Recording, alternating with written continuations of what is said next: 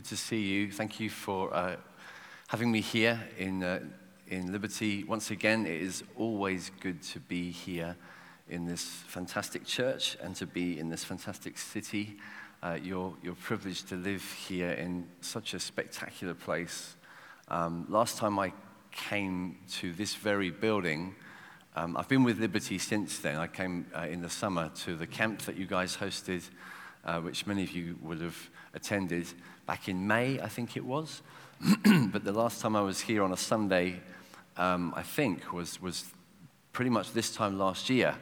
And I had the privilege of preaching in the morning, and then I was due to fly home that evening, but ended up flying home on Wednesday because the snow came. And because we live in places that don't deal with that much snow, the airports couldn't cope, and I couldn't get a flight home for 3 extra days. So I had an extra kind of holiday in Lena Maria's house, which was excellent. They were very good hosts, and they only charged me a little bit, so it was okay. It was a fairly cheap bed and breakfast. No, it was free, but it was brilliant to get more time and have an excuse to stay. I don't think that's going to happen today. It looks like not snow, so I should be able to get home to my family. But I'm so glad to be here anyway. And if you're new here, my name is Joel, as Matt said, and it's our habit in this church and churches that we work together with to every week open the Bible together and to see what it has to say and to apply it to our lives. And so that's what we're going to do. If you have your Bible with you, perhaps you turn with me to the first book of Samuel in the Old Testament. And I'm going to be reading to you from chapter 23 in just a moment, verses 15 to 18. 1 Samuel 23, verses 15 to 18. And then we'll pray, and then we'll get into it. But before I do that, the subject, very simply, that I want to raise with you is encouraging one another. How to encourage one another. Very literally, the word encourage could mean put heart into people, put heart in, or even you could say put strength in, to impart strength to another person. And I guess all of us would appreciate the experience of being in a community which is encouraging, being in a family which is encouraging, maybe being in a friendship which is encouraging, maybe being in a marriage which is encouraging, maybe being in a neighborhood, a workplace that is encouraging. Everybody would appreciate that. Everybody enjoys being encouraged generally. And that is definitely true of churches as well. But it's true, like I say, of everybody and every experience. So this is very relevant to you, whether you're a believer in Jesus or you're brand new here and you're just full of questions and you're not really sure about the Christian message at all. I believe this is very, very relevant to you. But it's also, like I say, it is definitely relevant to churches.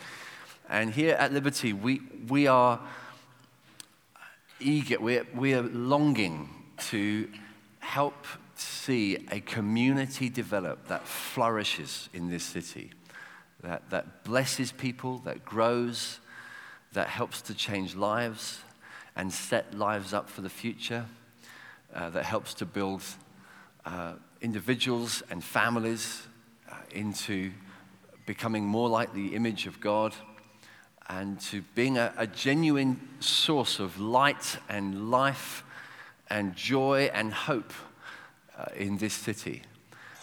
That will happen more if this is an encouraging community. It will happen less if it's a discouraging community. And so we want to take this seriously. How do we become increasingly encouraging? To do that, I want to take the example of Jonathan, not the example of me, because I'm not the world's best at encouraging. This is something that I've got a lot to learn about, but I would learn a great deal. I have learned a great deal from this man's example in the book of Samuel. So the background to this story is that Israel, God's people in the Old Testament had been gathered to the land that God had given them, and God had set up a kingdom, a throne, a crown, a government for them. And the first king, Saul, was on the throne, the very first king of Israel. But God had eventually rejected Saul because of Saul basically rejecting God, and God had given Saul what he wanted, and it meant that he had to replace him with the right king, the king that God had more wholeheartedly chosen, the King David. But we're joining the story before David is the rightful king. He's not recognized yet, at least, as the king. And rather like you'd see in a lot of stories from the past and great epic fictional stories of leaders, the leader of the future is quite often somebody who is an outlaw in the present. In fact, even today, some of the most famous leaders of our time, or leaders of recent times, have spent a lot of their early years in prison. Nelson Mandela would be perhaps the most famous example, someone who became a greatly admired global leader. He spent many years as an outlaw. And David's story is quite similar. The existing king, Saul, has violently opposed David at this point of the story for many years because he's threatened by him, he's jealous of him, he does not want David becoming king. And so David is living as an outlaw, literally at risk of his life. He is having to live day by day with the possibility that Saul's troops could hunt him down successfully and take him away to his death. Every day he's lived with this for many years. And if you were to live in that kind of way as a fugitive, being hunted, it would eventually get exhausting and wearying and discouraging, extremely discouraging. So we're meeting a character whose life has become dark and almost despairing. And so it's striking at this point that a word of encouragement, a moment of encouragement, changes his course. The interesting thing as well is that the source of the encouragement, Jonathan, is no less than the son of the existing king, the one who is after David to kill him. So while Saul is after David trying to hunt him down to kill him, Jonathan is trying to hunt him down to encourage him.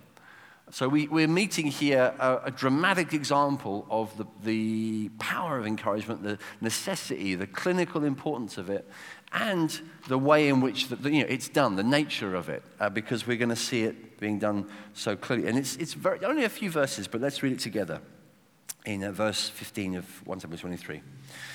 David saw that Saul had come out to seek his life. David was in the wilderness of Ziph at Horesh. And Jonathan, Saul's son, rose and went to David at Horesh and strengthened his hand in God. And he said to him, "Do not fear, for the hand of Saul, my father, shall not find you. You shall be king over Israel, and I shall be next to you. Saul, my father, also knows this." And the two of them made a covenant before the Lord. David remained at Horesh, and Jonathan went home. Let's just quickly pray together now. Father, we thank you for this book, your kind gift to us, given that we might have revelation concerning yourself and concerning your Son, the Lord Jesus Christ. And we pray that now you'd send your Holy Spirit so that we who would be so lost without your revelation would have our eyes opened and our minds enlightened and our hearts warmed up and changed and made to become more confident and trusting in you and more enabled to live the kind of encouraging life that you call us to. We pray that for every single one. I pray that every single person here today would hear something of the voice of God and would be drawn closer as a result. In Jesus' name, amen. Amen. So a long time ago in my church, I guess probably now about 20 years ago, something like that, a friend of mine was in my church at the time, and he was feeling extremely alienated, very distant from the whole thing. He didn't feel at home.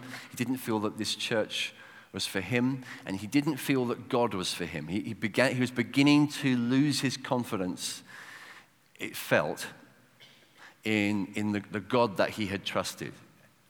And he was feeling also like no one in the church particularly knew him or wanted to. And he was just drifting. He probably could have drifted out of church pretty easily.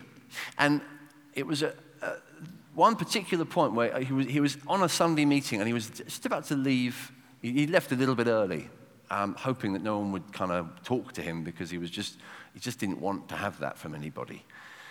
So he sort of left a little early just to get some space away from the people. But while he was hitting the pavement outside the building, another guy who's in the church, who's also a friend of mine, both of them, been in the church for years, he saw him, and though he didn't know him particularly well, he went over to him and he said, "Can I just talk to you?" And the guy turned around and said, "I just want you to know that I believe that you have a great future with God. And I believe that you need to be part of this church because what you have to contribute to this church is really important. And you are a blessing. And God wanted you to know that you are an important blessing in this church." And it's honestly true to say that guy that he spoke to now basically helps lead the church that I lead. In fact, he probably carries more responsibility for looking after the church and how it's run than anyone else beside me. And he was this close to drifting away, but one word of encouragement was enough to change the course of his future. And I give you that story to show you the power of this important tool of encouragement and to kind of sharpen your imagination. For some of us, we don't encourage because we think it's pointless. We don't see the use of it. But I honestly think that's because we have a very dull imagination.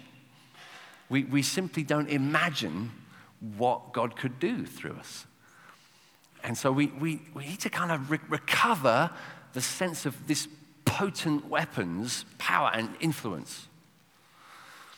And some of us, we don't need reminding because, well, maybe we do, but we are less likely to forget because we have the gift of encouragement. The Bible talks about that. Some of you, you're wired like this.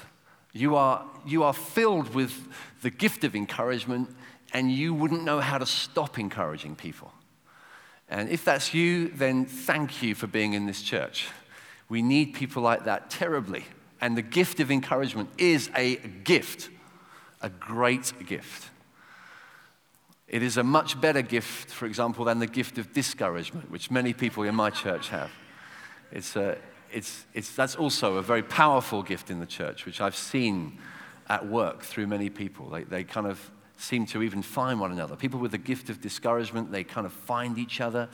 I think they have regular meetings. They have, whether they kind of post it on Facebook and they have some kind of scheme whereby they think, right, who should we work hard to discourage this week?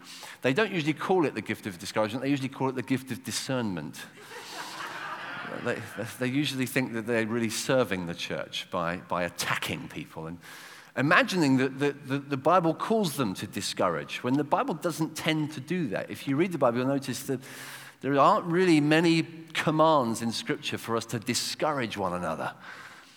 Maybe we think, I need to just humble this person. The Bible doesn't even tell us to do that. Humble one another. I've never found that verse. God is capable of humbling other Christians in your church. He's way better at it than you are.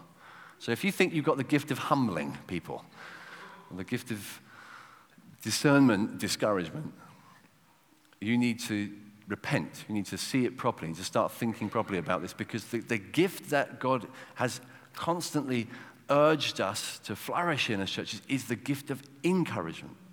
And the scripture is replete with all of these, do this for one another, do this for one another, do this for one another. There's so much one anothering, and plenty of it is to do with encouraging, admonishing, exhorting, which we'll get to, as I want to try and cover a few categories within this broad category of encouragement in this message. So we need to flourish in this gift. But some of you will say, well, it's not my gift. I'm not gifted at encouraging. It's not something I'm particularly strong in. I don't desire to do it very much. I find it a little bit lame when people constantly are positive and just gushing over with words of encouragement and nice little texts and notes and things that just don't mean anything to me, and I don't really trade in that kind of stuff. And listen, you may not see yourself as gifted with encouragement, but you're still called to it. And if the gift meant that the rest of us didn't have to do it, then the rest of us wouldn't have to give, the rest of us wouldn't need to evangelize, the rest of us wouldn't need to serve in the church.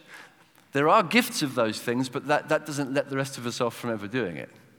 And so to keep this before each one of us as a challenge is healthy too. So if you're not gifted with the gift of encouragement, I'm not sure that I am. I think I'm like you.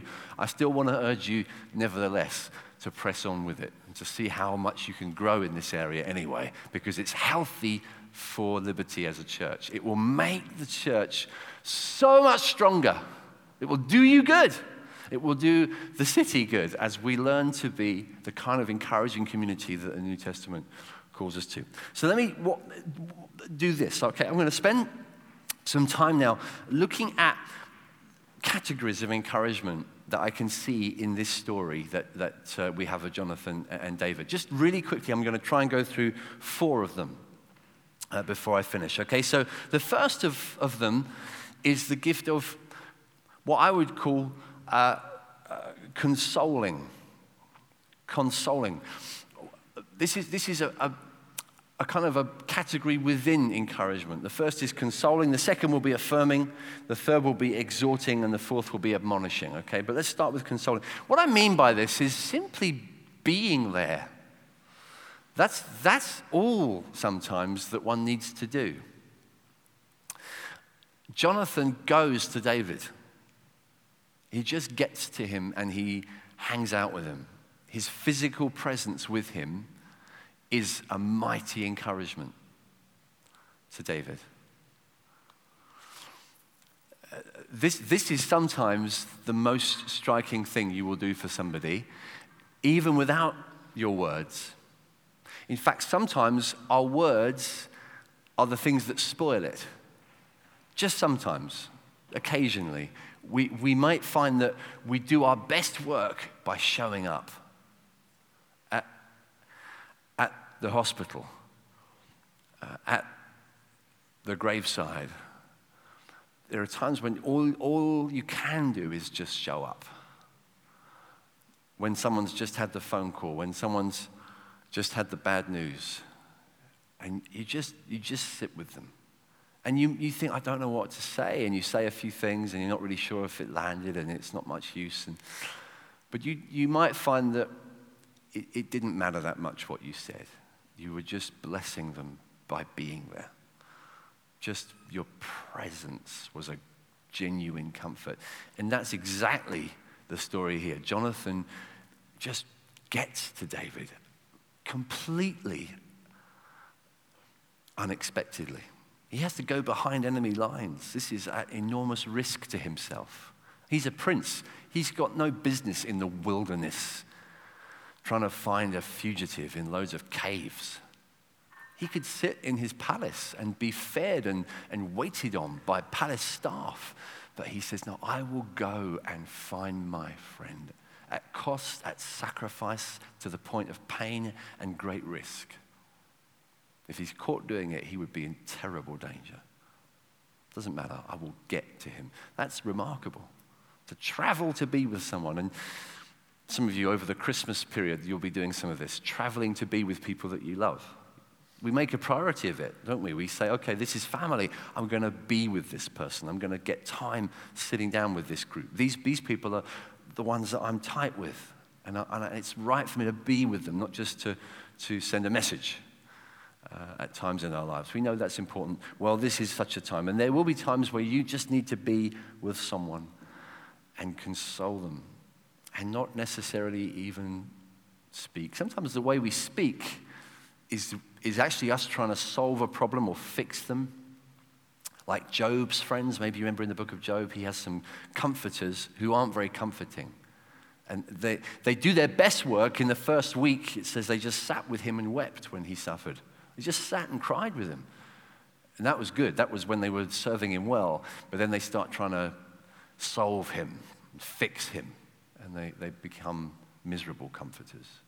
So we do our best work sometimes just by being there. The second thing is affirming. Okay, so we start with consoling. The second is affirming. And when I talk about affirming, I mean declaring truth to a person, stating the truth that will steady them, that will comfort them, that will give them a rock to stand on, a place of conviction, a place of security, the truth. Now, bear in mind, this needs some qualification because, frankly, for humanity in general, for people generally, the real truth is not what we want. The real truth is not comforting. We don't want to be told the truth, not at first. Because as human beings, we've turned away from the one who is the truth. We don't like the truth. Jesus himself said the world loves the darkness and hates the light because its deeds are evil. The world does not like truth. And there's a good reason for that. The truth is unwelcome. If you're avoiding and running away from God, the truth isn't pleasant to hear because the path away from God leads to worse and worse and worse and worse and worse things. That's the truth, at least as Jesus told it. And I'm speaking for him right now. If we avoid God, then we're definitely going to avoid truth. And so when truth comes to us, we will not be all that comforted by it, not at first. And you might say, well, that's you preaching your Bible. I don't believe that truth. So why do I have to listen? But what truth do you believe then? Because if you say, oh, there isn't, this Christianity thing isn't true, I'm not even sure if God is there, then the truth is just as much of an enemy to you. Be honest. The truth is the very thing we would rather keep away from. If God isn't there, I definitely don't want to concentrate on the truth for too long, because the truth is that the world is completely meaningless. And my life is meaningless. In fact, if God isn't there, then neither am I, really. Because what am I? If God's not there, I am nothing but sheer accidental forces of physics driving chemicals, driving biological cells, totally without any spiritual meaning. It's all just material accidents. It's just particles bumping up against each other. And what I feel is a genuine life of conscious enjoyment and experience and relationships and meaning is complete deception. It doesn't really mean anything. That's why a great thinker, Steven Pinker, who works in all kinds of analysis of science and sociology and stuff, he says that he does all kinds of work in his studies and laboratories, which are very in the way he sees the world is that the world ultimately hasn't got any ultimate meaning, any kind of ultimate spiritual meaning, but when he goes home to his family, to his children, he has to change his mind on the journey home and start to rehearse again a different way of seeing the world. This is why people like David Hume, the Scottish philosopher of the Enlightenment, who really preached a message of materialism, that the world is nothing but blind forces, That was the kind of worldview he kind of ended up saying, this is the most reasonable worldview. He used to spend hours and hours playing backgammon with his friends and said, the reason I do this is to keep my mind away from the real implications of what I believe.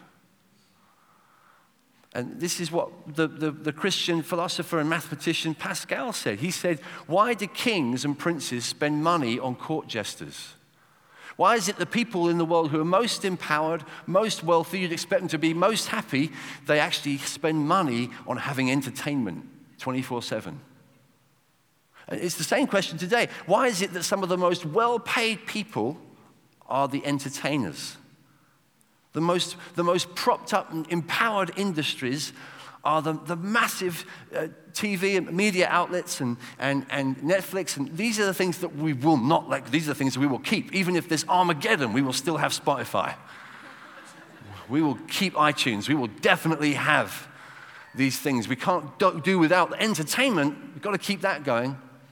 Because surely, like Pascal said, we would rather be distracted than face the reality. We would rather be entertained than face the truth of the meaninglessness of life.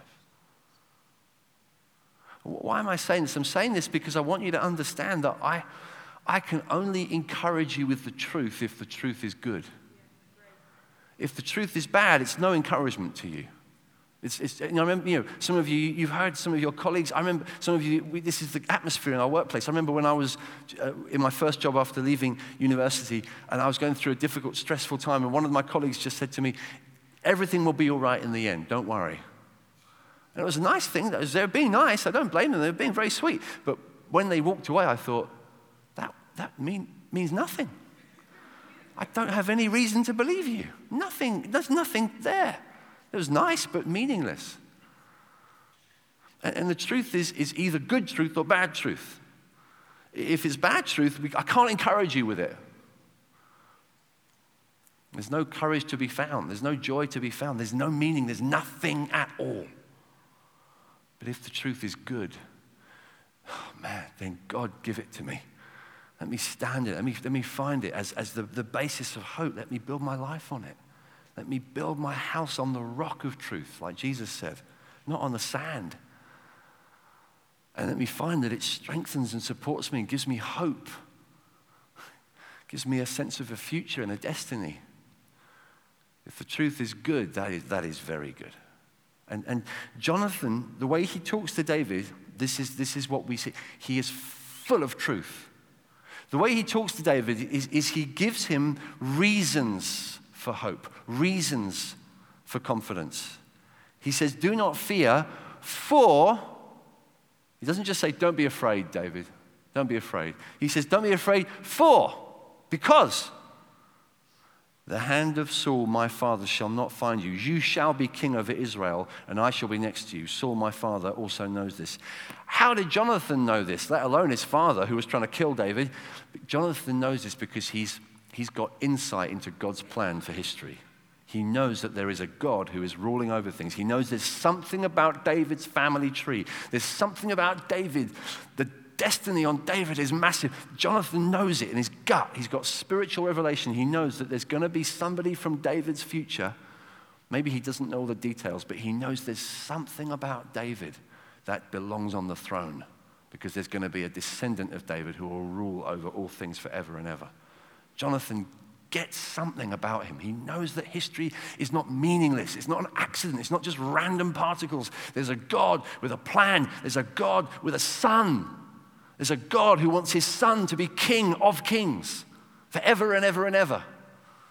Jonathan gets it. He says, David, whatever happens, that's happening. Because that's happening, have hope. Be encouraged. However dark it gets, God's plan is bright light. However low it gets, God's plan is ascension to the highest of the heights. If you can't see that, there's no encouragement. But Jonathan is standing in truth, and he invites David to do the same. We need to be good at reminding each other the truth as it is in Jesus. Reminding each other what's true about God, what's true about Jesus. Stand in the good of it. Come back to what's true. Come back to the security of it. third thing, and this changes the tack a little bit, is exhortation. Let's just quickly touch this. Exhortation, I'm going to define it for the sake of this message as when you're really, it's calling people to be true to how God has called them, what God has made them to be.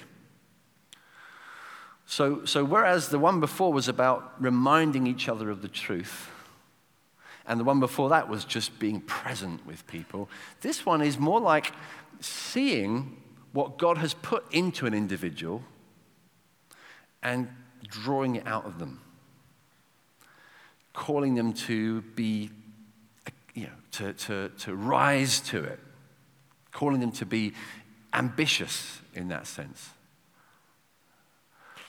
It's what David does, it's what Jonathan does when he tells him these things, but he does say, do not fear, and he reminds him of his particular destiny.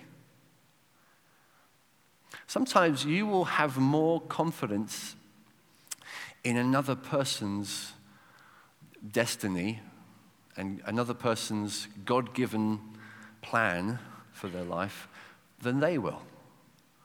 Sometimes you'll see things about somebody that they won't see themselves, maybe for a long time.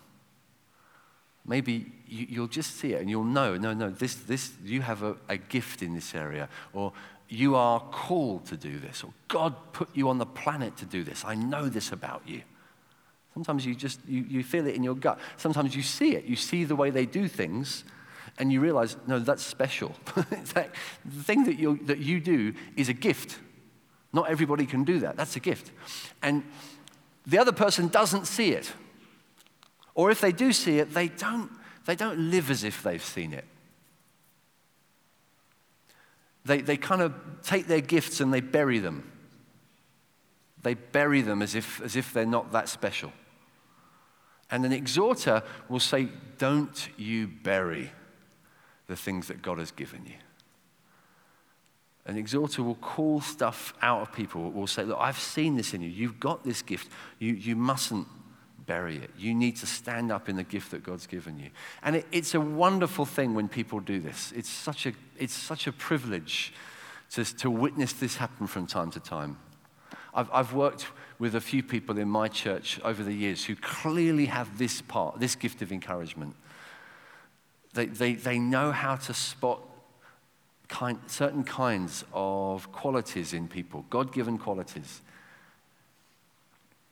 and they call them to work them out wholeheartedly. And it's brilliant. There's a man in the Bible called Joseph who was so good at this that they changed his name. They changed his name to Son of Encouragement. Son of Encouragement, Barabbas. The Son of Encouragement. He was such an encourager that he constantly got alongside people and lifted them, Barabbas. Even people that you'd think that's not the kind of person that you should be encouraging, Barabbas. Like he found this guy called Saul, who most of you know the story, was famous at the time really for hunting Christians down and throwing them in prison and having them put to death.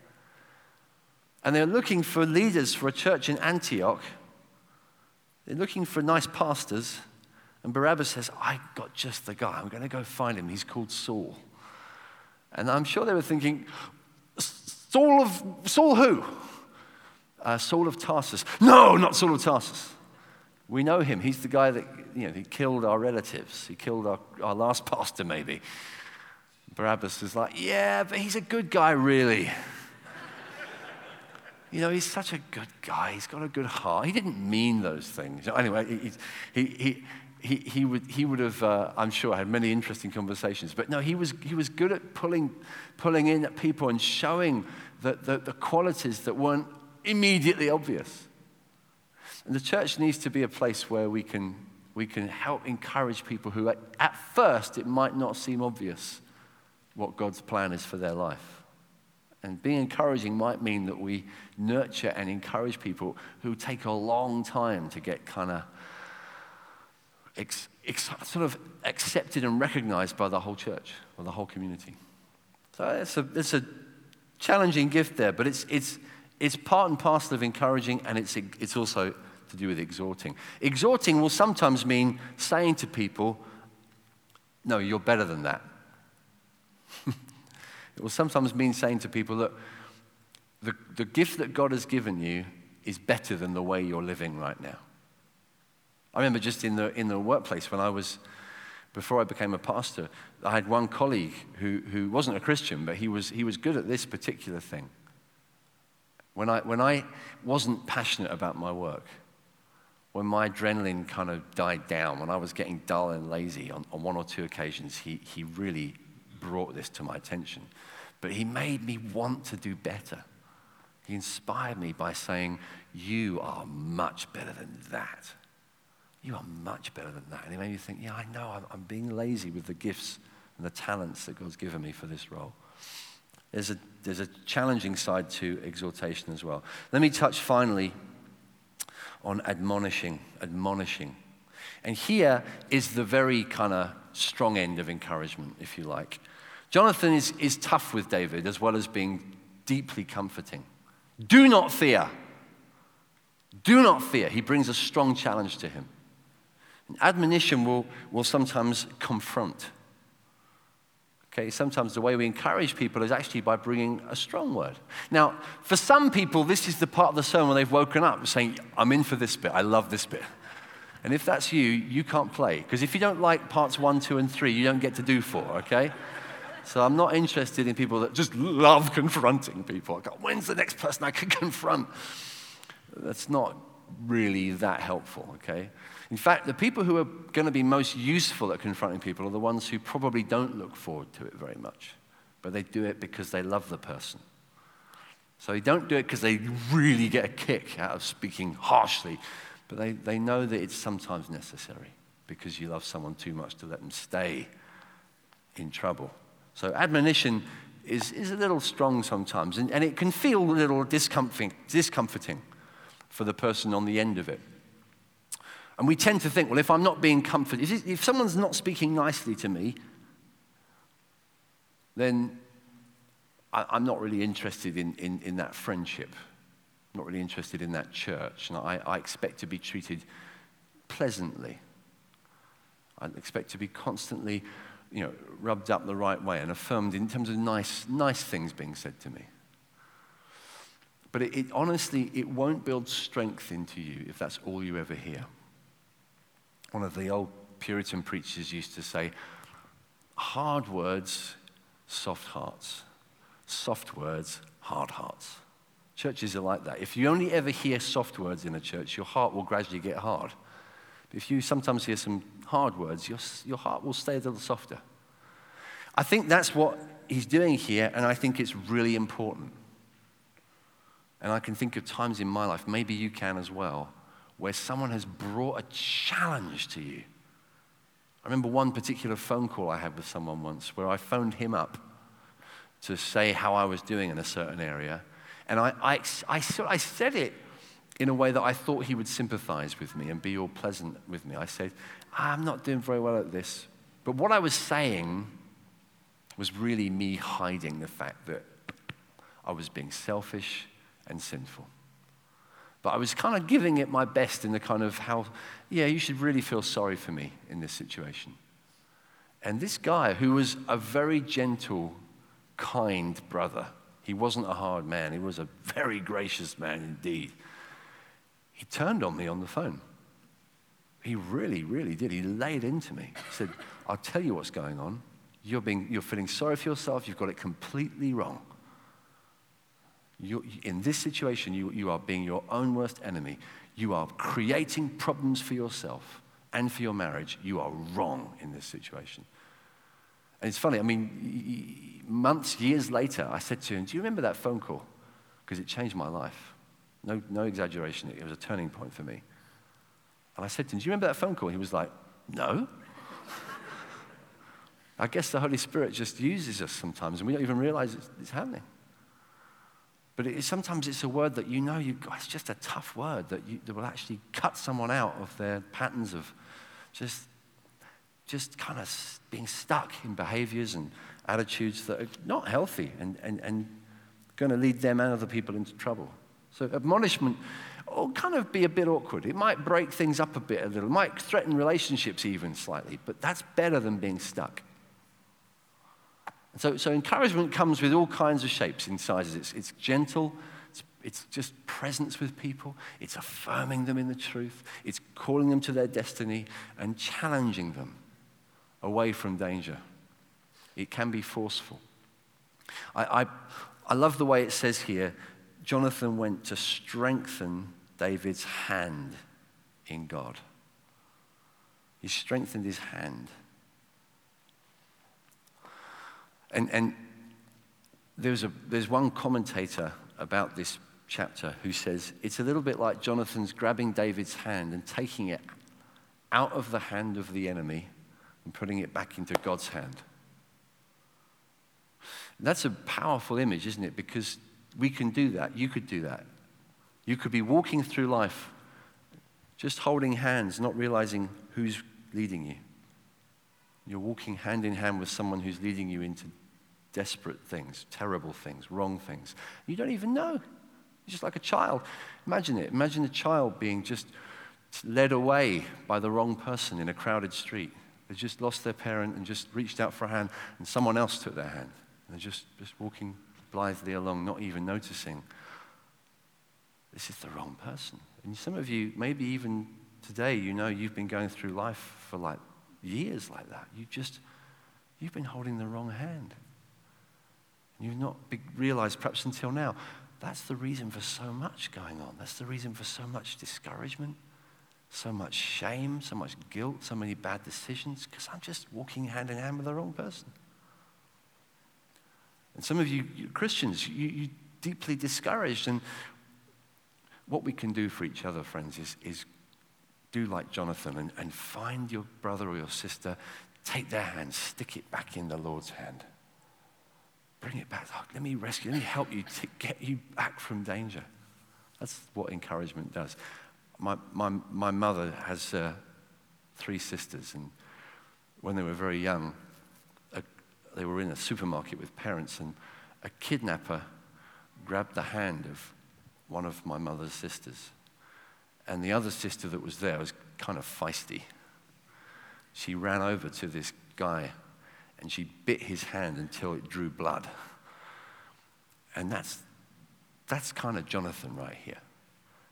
I'm not having this. I'm going to risk, I'm going to fight this thing for you.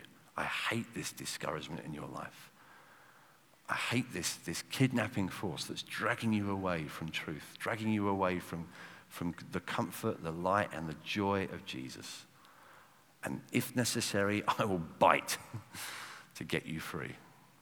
Would you do that for your brother or sister? Would you find them and think about them? Let me challenge you before I finish. Who are the people you could do that for this week? Don't just hear this message. Please don't do that. Don't just think, I agree with that sermon. Wrong conclusion.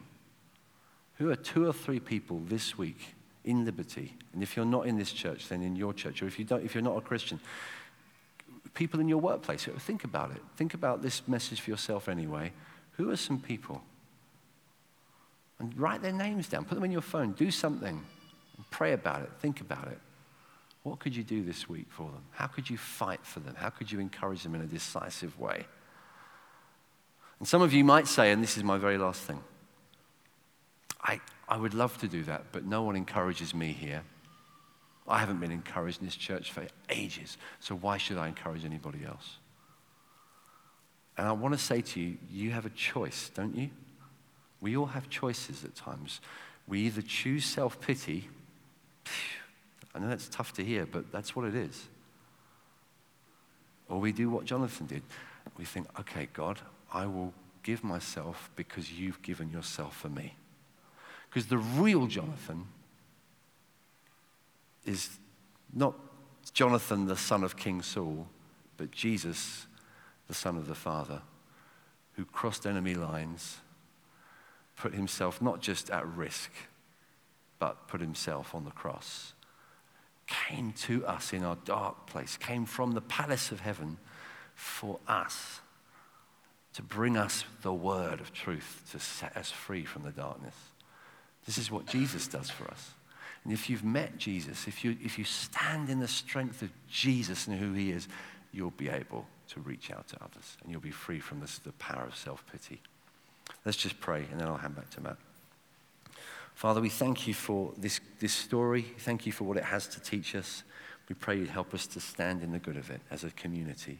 In Jesus' name, amen.